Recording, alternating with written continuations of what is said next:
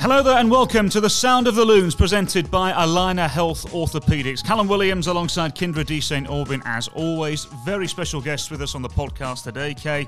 A cultured, collected central midfielder joins us on the pod today. Will Trapp, welcome to the podcast. How are you? I'm wonderful. Thanks for having me, guys. This is exciting. Absolutely. What I'm going to do, actually, first, before we actually start asking questions, I'm going to take a picture of your attire, and I'm going to put this out on social media. Too, Can you just stand up for a second so I can put this on social media? I was going to say, I thought you were going to throw a well-dressed. You can put the scarf on if you want. Oh, wait, I didn't even realize there was a scarf. Do I need to do like the whole model walk and turn around here? So what I'm going to do here is I'm going to put this on my Twitter page, at CalWilliamsCom, and you can give Will Trapp the amount of abuse that you see necessary We'll for wonder it. why Cal is trending after this on Twitter. There we go, yeah. I don't think they're putting me on the best dressed between Nico and Robin if I would be on that. I don't think I'd make that. No. But you are your Some own man. people's hearts, though. You know, who knows? You are your own man, mate. Exactly. So you do you. In all seriousness, welcome to the podcast, mate. Great to have you on. Before we dive into your career, let's start over the last couple of weeks then. Minnesota with 2 good points so far. I know you didn't play the first game, but you've been in and around the roster over the last few weeks. What is the mood after 2 very good points? I think we're buoyed by the fact that we've played 2 good teams. And obviously this home opener, we would have loved to grab 3 points. Kind of a weird game in the sense of the weather, the rain delay, all those sorts of things. But I think this group is showing that guys can come in and make a difference. You looked at Kervin in that first game. You looked at Bongi in that first game. And guys that are new to the group that are doing a great job of contributing and also pushing the level of the entire team. So for me, it's been really exciting to see that. Exciting to see how the depth of the squad has increased. We have a guy in Luis who I think is a poacher in the box and can really cause some problems. And for us, it's so much now finding, okay, what's the best way to move forward in our attack, in our defense. And I think you saw that at the end of the game against Nashville, a game in which when we were playing forward, running forward, and attacking with aggression, like Adrian always says, I think you saw the highest level that this group can start to bring about more consistently. How different is that when you're not on the trip for the Philadelphia Union game to start the season, but then also at the same time, then you're getting thrust into a home opener where the energy is high and you can't wait to get back on the pitch. How hard is it to manage the emotions of those 2 things? Hard, I don't think. I think it's more just how you prepare yourself and preparing yourself as you would any other game and understanding that my season just started a week later than everyone else's in that regard. So for me, it's more not trying to do too much, not trying to do too little, but just keeping it middle of the road in the sense of, okay, just prepare like you would any other time. You mentioned Arriaga then coming in, who started that first game in Philadelphia. We have Josef Rosales, we have Ja'Cory Hayes, Hassani Dotson. A lot of competition in the centre of that midfield now. How much do you welcome that competition? I mean, it's the reality of being a professional sportsman, right? You can resist it, but it's still going to be there. For me, it's always a great thing to have because in the sense of being someone that has a growth mindset, I think that's what you want. You want to have people pushing your level every day and you doing the same to them because that makes the team better. And that takes a little bit of time. I think for myself, I learned those lessons over the course of my career. But for younger players, it's very easy to be resistant to it. It's very easy to say, oh, I don't like this person or whatever, but that's not what this is about. It's about the group coming together and realizing that the best players will get on the field based on how they're performing that week. And that can change always. So perform in the games, perform in training, and the coaches will reward you. And I think that's a great metric to be judged by and a great metric as a human to be judged by because performance matters. When Cal was just talking about the quality of the depth or just having the depth in general in that center midfield role, but how much does it make a difference too, though, when everybody has a slightly different role, different qualities that they bring? How do you find yourself in every training every week trying to maximize your qualities to make sure that you're in the 11 based on the players that are around you? Yeah, I think on the one hand, you have to understand what you're best at, what your qualities are, reinforce those day by day, week by week. But also, I think when you have competition, it brings about pliability in yourself. You start to see, okay, well, they're good at that. Like, let's work on that. Let's look at how I can also bring that to the table. And that makes everybody better, and it makes you better as a player, which I think everyone desires in the end is growth. Seeing that on a week by week, because we do have a lot of quality, but a diverse set of skills within this group. So, and even pared down to the central midfielders, even so. So I think it's a fun challenge to look at and see. Everybody has opinions. Well, the game is built on opinions. In your opinion, what are your qualities? For me, my qualities are retaining possession, passing the ball, reading the game, communication from a leadership perspective, being in the right spots. That's what I've always tried to reinforce and do in my mind as I prepare for games and on the field. And then on top of that, how do you start to build relationships with your teammates? And I try very, very intentionally to build relationships with teammates one-on-one. How do you do that? Honestly, the first thing, it's kind of a simple thing, is when you see people in the morning, like just shake their hand and look them in the eye, and then be aware. I think that's something from a lot of coaches and players that I've really rallied behind and been impressed by, is how amazingly observant they are of things. How they're not just thinking about themselves in their own little world and their own little bubble. They're looking at, what's this guy's body language like today? And in a way that kind of takes the onus off yourself anyway, because when you have something else to focus on, you're not stuck in your little bubble of, oh man, I made a mistake here, or I did a great play here, so I'm on top of the world. It kind of brings you back to a humble level that I think allows you to operate more consistently. A lot of what you're saying, at least to me, resembles leadership, and we'll get to that a little later on, because I want to get to the very start of your career after you had a good, successful college spell at Akron. You ended up signing a homegrown contract with Columbus Crew, your hometown team.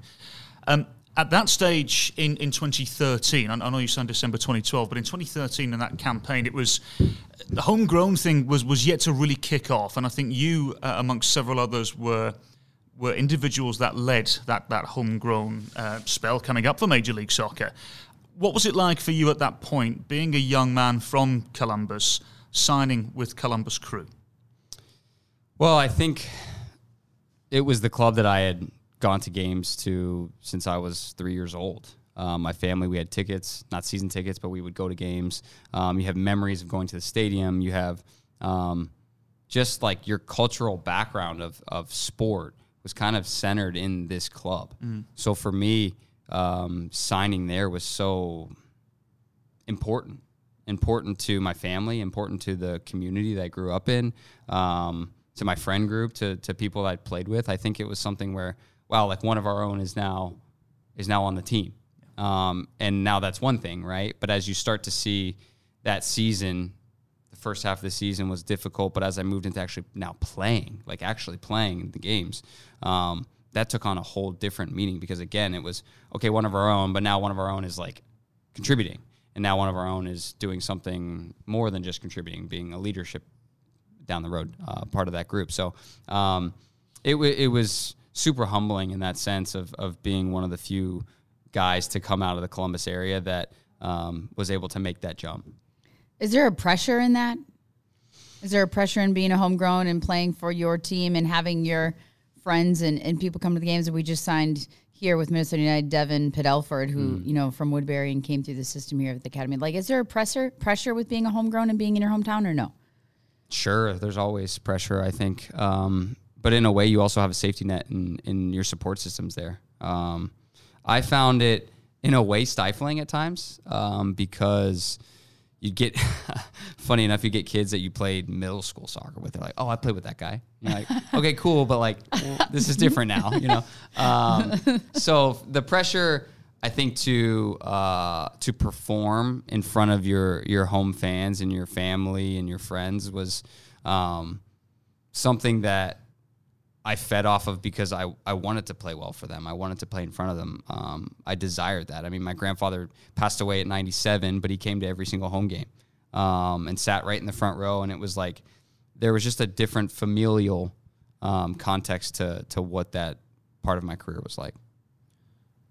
Leadership is something that I think comes natural to you. Having spoken to a lot of people about you in Major League Soccer, you were 21 years old when you were handed the captain's armband at Columbus Crew.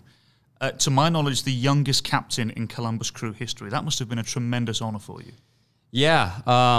And look, I trace it back to Greg Berhalter at the time making me the vice captain, because that only happened because our captain, Michael Parkhurst, was away with international duty. And it was a huge vote of confidence to have the manager put that onus on you as a young player. And I think my teammates respected me. It was something that I desired. But at the same time, it was like, damn, I'm 21. Like, do I feel like I'm ready for this? Like, people are looking at me now. What does this even mean? So those questions, in many ways, were things I've had to recircle to and find again. But the natural aspect, I don't know if it's natural. I think it's just a byproduct of what you apply yourself towards, who your parents are, how they raised you, and what you think will make you successful. In a way, all this stuff stems from that. Stems from, wow, like, if I can be closer with my teammates and we can do this together, then I look good and they look good and we all win, right? So, like, it all stems from these situations of performance again. How do you gain the respect of others, whether it's at 21 or whether it's now? How do you feel like that is most accomplished with teammates, with coaching staff, with opposition? How do you feel like you get there? Performing. I mean, I think it all starts there. Guys might respect you if you're a nice guy, but if you don't get on the field and perform, then people don't really, like, it only goes so far. I'll just put it that way. So I think it starts with what your habits are every day to show up and perform at your best. And if you show that, then guys start to say, like, oh, I can rely on this person. And then if I can trust this person, then I'll follow this person. And those are the building blocks, I think, of leadership that you have to build up, like, day by day, year by year. And it's also, there's pressure in that, right? To show up every day and say, man, maybe I don't feel it today, but I have to do it. And I've had so many teammates across the years that maybe didn't play, but I respect them more than guys I've played, like, that I played every game with, because they weren't going to play. And they showed up and had the best attitude I've ever seen. And those are the people that I respect more than any, and I will go down as my favorite teammates. So it's analyzing and observing people like that and saying, how do I bring that into myself? The one thing that I found really interesting over the course of the last couple of weeks was I remember we spoke to Michael Boxall just before we went on air for the Philadelphia Union game, and I remember asking him, "Are you the captain, Boxy?" And he said, "I am today." And I said, "Okay, it makes sense of leadership." And he says, "Yeah, but leader-wise, it's Will. Will's the leader. Do you feel like you're the leader of this group?" Again, I think it's something that I'm finding my way into. Like, do I know all my teammates well enough to say they trust me and they're going to be led by me? How am I finding a way to bridge that gap? Yes, I wear the armband. Yes, Adrian's named me the captain of the team, but it doesn't end there. Right. And there's respect from the group, and I think that thankfully was forged by a lot of these guys having continuity last year. But there's new guys here now.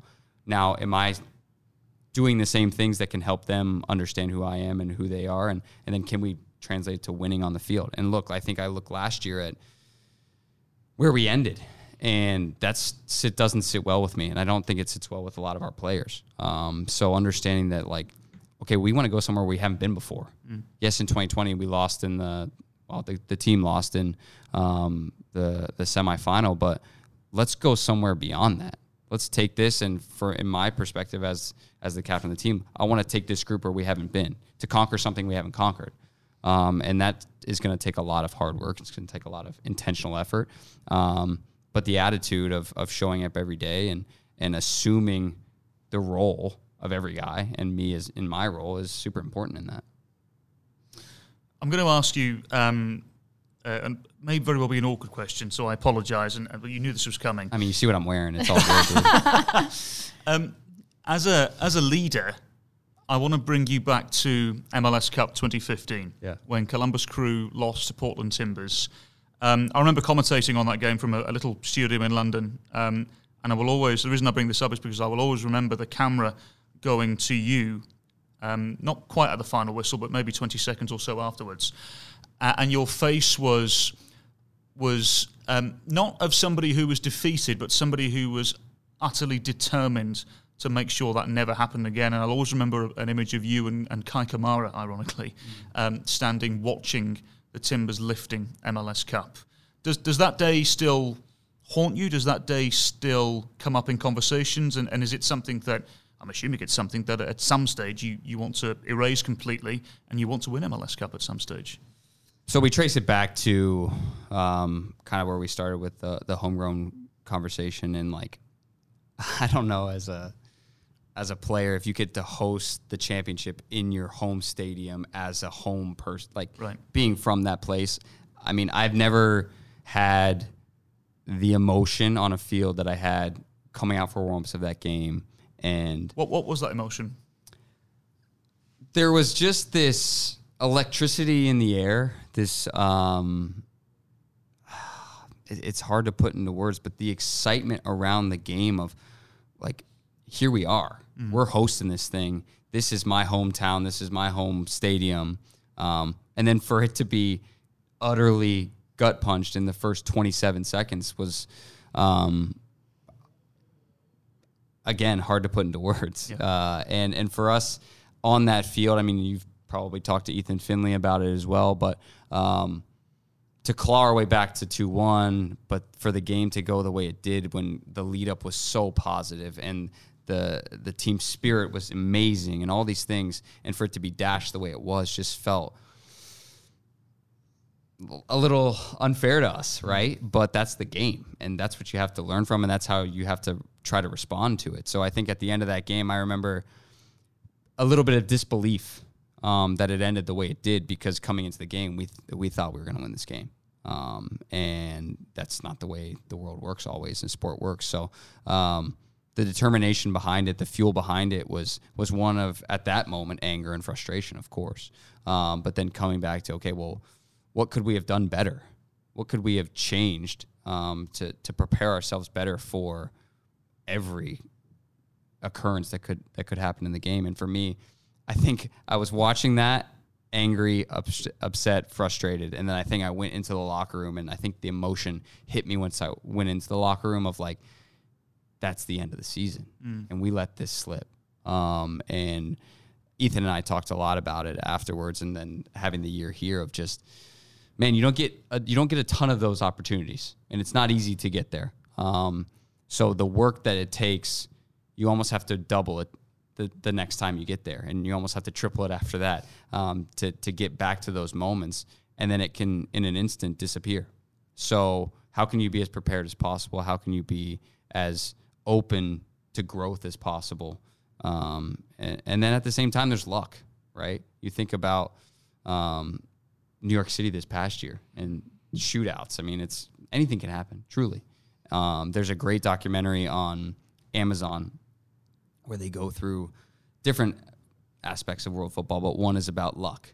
And that's not a word we like to use that much, because you think, oh, well, we can just prepare around any eventuality, essentially. But it was, I think, Germany, it was Oliver Kahn was interviewed, and he's talking about how in 2002 he had an amazing tournament. Amazing. Like, best goalkeeper in the world, unstoppable. And then the final happens, and he makes 2 errors, and they lose. Right? And it's like, whoa. Like, obviously Brazil was also having an amazing tournament. Ronaldo was having an amazing tournament. Yeah, they weren't bad But either. here's a guy who made 0 mistakes pretty much the entire tournament. And then in the biggest moment, it didn't happen. And that's not luck on either side. It's just, at times, what happens. And you have to find a way to bring yourself from it, and raise yourself from the ashes of it. And for me, that moment in 2015 is one that sticks as a reference point to, this sucked. Let's find a way to now get better from it. And I want to get back there. And I want to get back there with this team this year. Is there a different feeling depending on how the game went?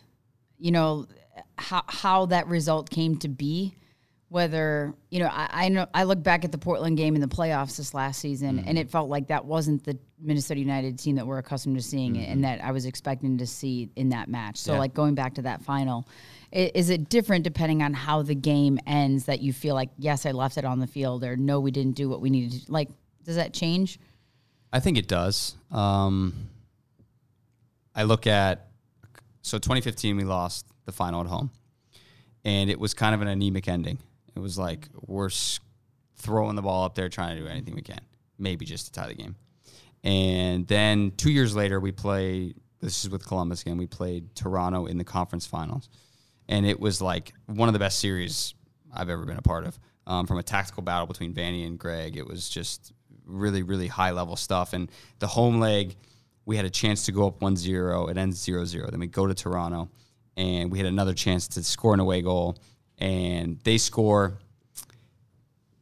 89th minute, we had an opportunity. And it was like back and forth. It wasn't as though we were trying everything, throwing it all against the chalkboard to see what's stuck. And we ended up losing. And that one almost hurt more because it was right there. And you're going tit for tat with this group. It wasn't like if we scored, it would have been a miracle. It was like we can score, we just didn't do it. And I think that sinks in a little bit deeper in the sense of our execution wasn't there. We weren't prepared for that moment.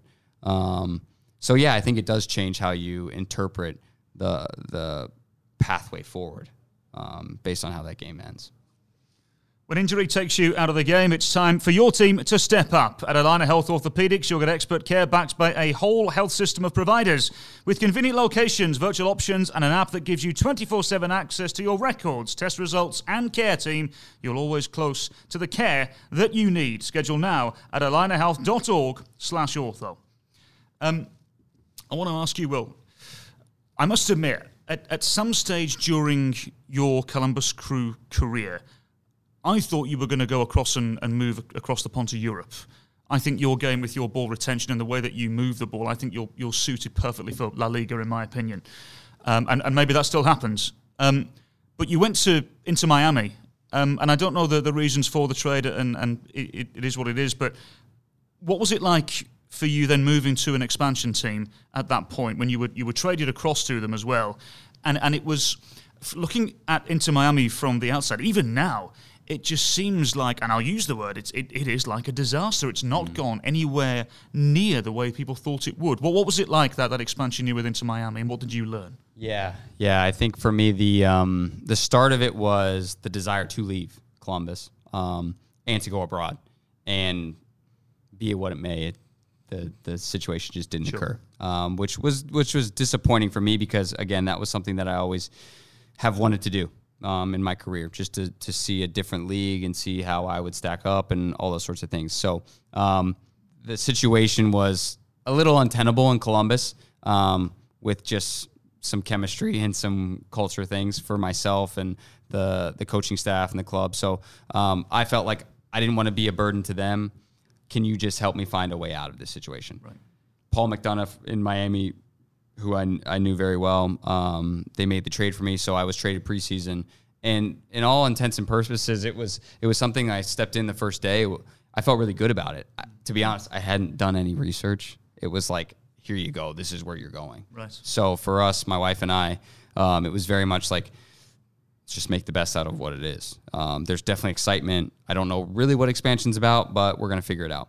And from the perspective of the club, I think They certainly have a amazing engagement in terms of the brand awareness and the mystique of the club, right? But the problem I think that really happened in 2020 was, okay, there's momentum and things are moving in some trajectory, and then COVID comes, right? And you can't necessarily blame it all on COVID, but I think for us at Miami at that time, if you don't have a culture built or you don't have enough experienced guys that are really ready to weather the storm, things can fall to pieces quickly.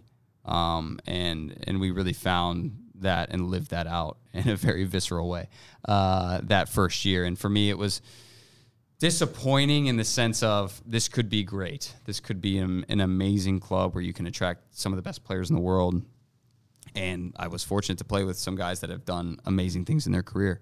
But the style over substance, I think, is what kind of pushed it into this place of, well, now we're not really taken seriously. Now we have herons on our chest, or people think they're flamingos, but they're herons. And it's just a little bit like showy, but no substance. Right. And you guys know from being here during the expansion years that it's not an easy process and it takes time. But what is the plan? And what does the plan look like? And are we taking incremental steps like Nashville has to build up a group of players that can be resilient in those tough moments, to build something that's now successful in the grander scheme of MLS? And even more so, I think Miami's judged against Nashville, right? So that's a whole nother aspect to where, well, here's the measuring stick of the Atlantas, the LAFCs, but then even in the same year, you're looking at a group that's less flashy, more American in this sense of MLS players, and they're better than us, plain and simple. So that was a tough pill to swallow, I think, for the pride of everyone at the club. And for me, I took it as an amazing, I can say this now, an amazing learning experience, because it revealed gaps in responsibility. And both within myself, of seeing how I would interact with my teammates and how easy it is to get into, okay, we're losing, let's just blame each other and not blame whoever except myself and take responsibility myself. But also like what the inner workings of, in this case, a not very successful club look like. And that's something that I took away saying, wow, like, I don't want to be a part of something like that. Or how would I change this if I was still a part of it? So then last year coming here was like a cold drink of water on a hot day. I mean, it was the best thing that could have happened. And I think I said it a lot last year, just very, very humbled and grateful for Adrian and Watto and Bill, Dr. Bill, for bringing me here. So now with your experience and looking at Miami, looking at Columbus Crew, and now Minnesota United, from your vantage point, when you look at those different teams and how they've been built and how they've been shaped and formed, what makes a successful MLS team? As you talked about, maybe Miami didn't have the makings, the veteran MLS guys, and we talk a lot about international players and versus MLS guys. And what in your mind is maybe a healthy balance, or is there not an exact recipe for that? It's difficult to say here's the recipe, because you look at any team in the league and it's different. But based on what I've seen, so much of it goes into what the coach wants. I think Greg, for example, Berhalter in Columbus was unbelievably specific on here's the roles, here's the profiles, this is what we're going to build. And we're a smaller market, so we need cheaper players, plain and simple. Miami said, we're Miami. We can buy who we want, so we're going to buy who we want. And in a way, kind of segregate the group, MLS guys, non-MLS guys. And I think that was a huge rift in our locker room as well. And then I find coming here, it's kind of a return back to what Greg did in Columbus. A little bit smaller market, but having special players in certain positions that can really make the team go. And then having complementary pieces. And that's what we found in MLS is unbelievably successful, is having a collection of players that are humble, hardworking, that know their roles, but then you have enough quality to really bridge the gap of the big moments. And we had that in Columbus with the Federico Higuain at times. And here, obviously, we know that with Ray, but then we've added this year. You look at Bongi, you look at Curvin, you look at Luis, you look at Fragapane last year, Adrian last year. You're seeing a wealth of players that are coming in that have quality. And then obviously Ray being kind of the crown jewel of that one. Before we get too deep into Minnesota United, and eventually we will preview the upcoming game against New York Red Bulls. This always happens on this podcast. We could talk for hours, couldn't we? Especially with somebody as eloquent as Will Trapp, by the way, as well. Has a career in television ahead of him if he wants it, in my opinion. We'll see. Not for a long time yet. You can take your job. There we go, yeah. You mentioned the national team. It's been a couple of years since your last cap now. Under Greg Berhalter's guidance, at the moment. Does that surprise you that it's been a couple of years? Look, I had a conversation with Greg this December, I think it was, because for me, it's like, where am I at in this picture? And granted, it's a World Cup year now, but for me, that's a goal, regardless of how outside the chances seem. Who knows? All it takes is a good season, truly, and understanding again what my qualities bring that are different than qualities that the guys are in there currently. So for me, it was good to have clarity from him, clarity in just having a conversation and saying, hey, Greg, this is where I'm at. Where are you at? You know? And that allows the player, I think more than anything, it's hard as a player to have ambiguity in what's expected of you, ambiguity in, where you stand, to have just the hard line clarity is like, okay, cool. Well, that's the gap. Let's make up the gap. Plain and simple. And again, to go back to the growth mindset aspect of things, as long as you have the target to shoot at, you can make up the gap, right? But if you don't know where you stand, it's very disconcerting. So for me, it's a goal. It's the goal. But that only starts with performing here and winning games here. And that's where I've just focused my attention. I guess my one on the national team is just now that you've been there and you've tasted it and you know what it feels like. And when you watch the national team play or you don't watch them qualify or you see what it looks like now, what is that like watching, knowing that you were there, you were part of that, you know, that you've contributed to that aspect? Yeah. Is it frustrating? Is it exhilarating? Do you get more into it than maybe others who had never been a part of it? I mean, what's that? Yeah, I think it's we're competitive. You want to be there, plain and simple. Anyone that says it any other way is kidding themselves, I think. So it's purely about how do you get back there, my opinion. You mentioned it there briefly. One of the better ways to get back there is consistently performing at club level. You've been doing that since you arrived at Minnesota United. And I know one of your quotes, I believe, was you came here because you really believe there's massive potential at this club. I know you had other offers as well. You came here as a free agent. But why was it specifically Minnesota United? You know what's hilarious is we talk about Miami. And leaving Miami, I was watching the playoff run in 2020. And it was so funny because here we are saying, like, my wife and I are watching the game, like, wow, they're good. Like, they're good. Like, a team that's good wants us. You know? For me, it was like, look at the potential of the players on this team. Look at how they affect opponents, how they strike fear in opponents. I mean, a lot of the guys I knew in Columbus that were going to potentially play our guys in the final were like, we would rather play Seattle. Wow. So that for me was so exciting to see. Here's a guy ahead of me in Reynoso who has so many qualities like the success I had in Columbus with Fede Higuain, and like that excites me. That's something that a coach like Adrian, who wants to keep the ball, wants to play progressive football, that excites me. And for me, it just made sense. And on top of other things of like having family ties here and being a Midwestern city with kind of the Midwestern values that we appreciate, it was a slam dunk. I'm sorry to do this to you. I'm going to ask you another really awkward question here, but I'm just leaving these up to Cal today. I think people are interested. 2020 was a bizarre year for everybody, but given how it finished with the crew being victorious, what Cal, was that like? Let's dance. What was like? Seriously, on a serious note, for you, what was that like? Because you've said how much the club means to you and everything, but no longer being a part of it, what was that like for you? Terrible. Truly. Really? Yeah, it was terrible. My brother was in Miami with his fiance. We were watching the game, and I couldn't have rooted more for Seattle. And crew fans will probably be so upset about that, but whatever. At the end of the day, like, we're competitive. And when you're not there, right? Like, I literally would have dreams about like lifting the trophy in Crew Stadium as the captain of the team. And then I leave and they do it. It's like, whoa. That don't sit so well with me. No. So it was terrible. It was terrible. But at the same time, Jossie Zardes, Hector Jimenez, Josh Williams, these are some of my closest friends. So, like, of course I'm excited for them. Yeah. Of course I'm happy for them.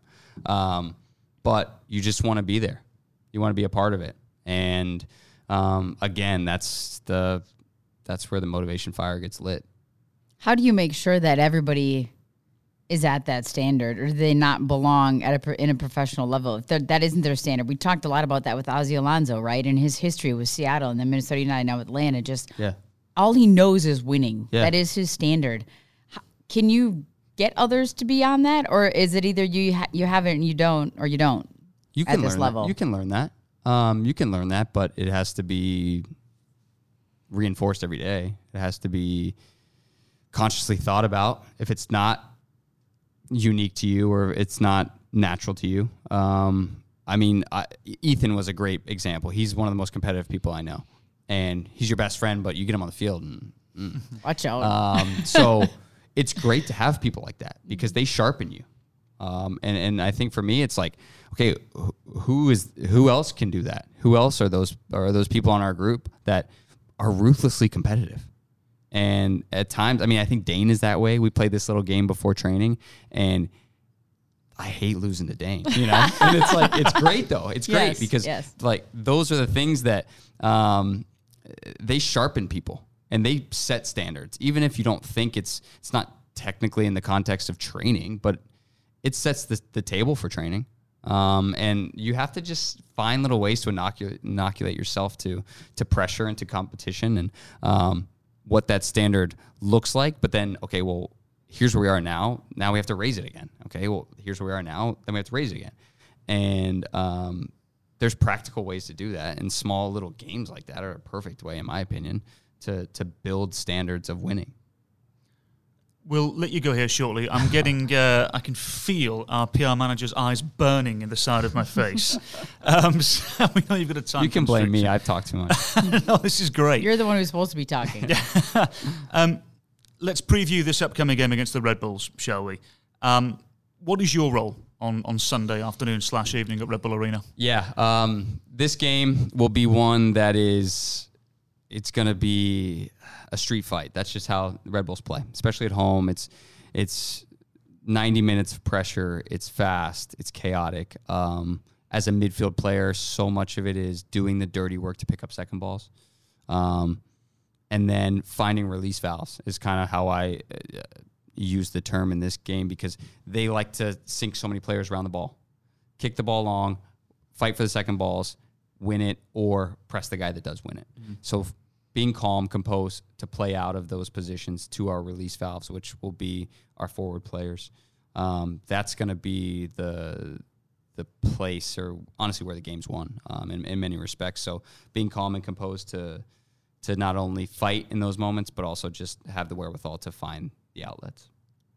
Speaking of the outlets, it seemed like the first couple of goals that the Red Bulls were able to score on the road at Toronto were based off of, turnovers in midfield by Toronto and how quickly they 1-2 passes out the other way. And Morgan's been phenomenal. Klamala's been, there you go.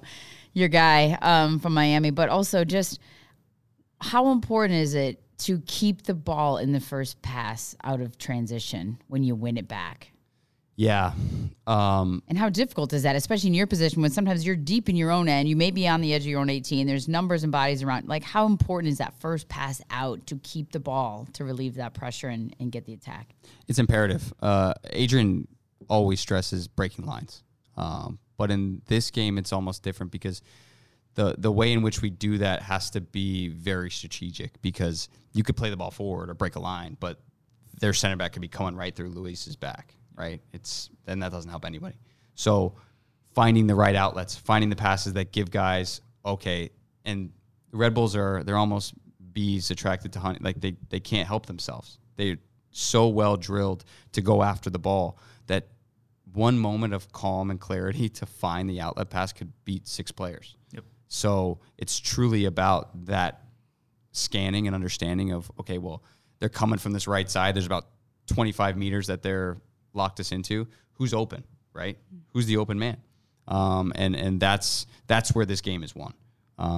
You saw Toronto didn't do a necessarily great job of that, and they got punished for it. Given the way that the Red Bulls play, do you expect then, with everything that you've just said, to be clipping the balls into the channels on Sunday? Stereotypically, what they like to do is they like to lose the ball in your half and then press you. To put it into areas that tend to be like half spaces or proximate to the channel, and then they just fight, win it, and then play out the other side or play behind you as quick as possible. Because it's really difficult think about it, players to be moving forward to win a ball, lose it, and then turn around and run as fast as they can the other way. So that they take advantage of physics in that regard. And they're good at it. They really are. And they have players like Lewis, for example, that have been finishing and doing a good job. So the thing you can't do is give away easy ones against them. You just don't feed the fire. Whether it's set pieces like you saw against Toronto, or even these chances where you're just allowing them to gain more and more confidence. If you stymie the confidence, they start to fatigue from the amount of running. And again, they can't help themselves because that's just the way that they're drilled to perform. With everything you've just said there again, and the way that the Red Bulls do play, and they play these lovely curving balls with lovely shape on the pass in behind. It's wonderful. It really is great to watch. But with that in mind, do you expect to be a little deeper at Red Bull Arena then? There could be, yeah. I mean, away from home too, you have to expect that there'll be more on the front foot. Yeah. But at the same time, I think there's space that opens up in those moments. There's space that opens up when you do win a first ball and a second ball. And in this example, they're very narrow with their midfielders. So allowing whoever our fullbacks are in this game to progress forward as far as you can go until you get pressed. And then we try to play across the field. Because once they get into their half, their defensive half, defending, they're not as comfortable. They don't understand or read spaces as well as they do in the front half where they can press it and win it. Just finally then, from me, well, I've been wanting to ask you this for a while now, because your role for this team, it is the traditional 6, at least from what we're seeing anyway. When you've got somebody, let's just say against the Red Bulls, it's either Dotson or it's Arriaga or Hayes or whoever's going to play alongside you at Red Bull Arena. When you have a partner in the centre of midfield, it seems to be most beneficial to Minnesota United when it's somebody that can play really well on the half turn.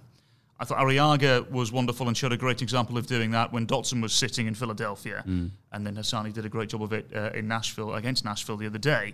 What's that like for you as the player that is told to sit deeper in that situation when the ball gets to, let's say, for argument's sake, it's Dotson in the centre of midfield against the Red Bulls on Sunday. The ball's coming to him.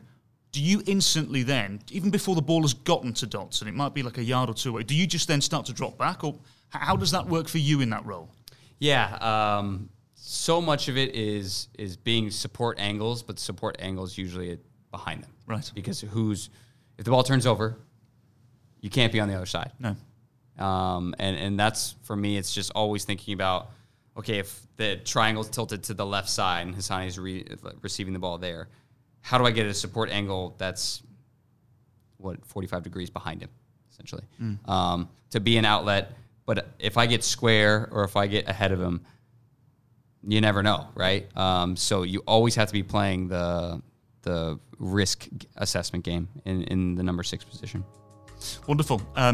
Insightful, intelligence, wonderful to have Will Trapp on the podcast. Really appreciate it. Our thanks to Kindred E. St. Aubin. Our thanks to Will Trapp for joining us. Really appreciate it. Evan Entler, our expert button presser, as always, amazing, for doing Evan. his job. Amazing. So, Minnesota United on the road again. Match day 3 upon us. The Loons away to New York Red Bulls. From all of us here, we'll see you on Sunday.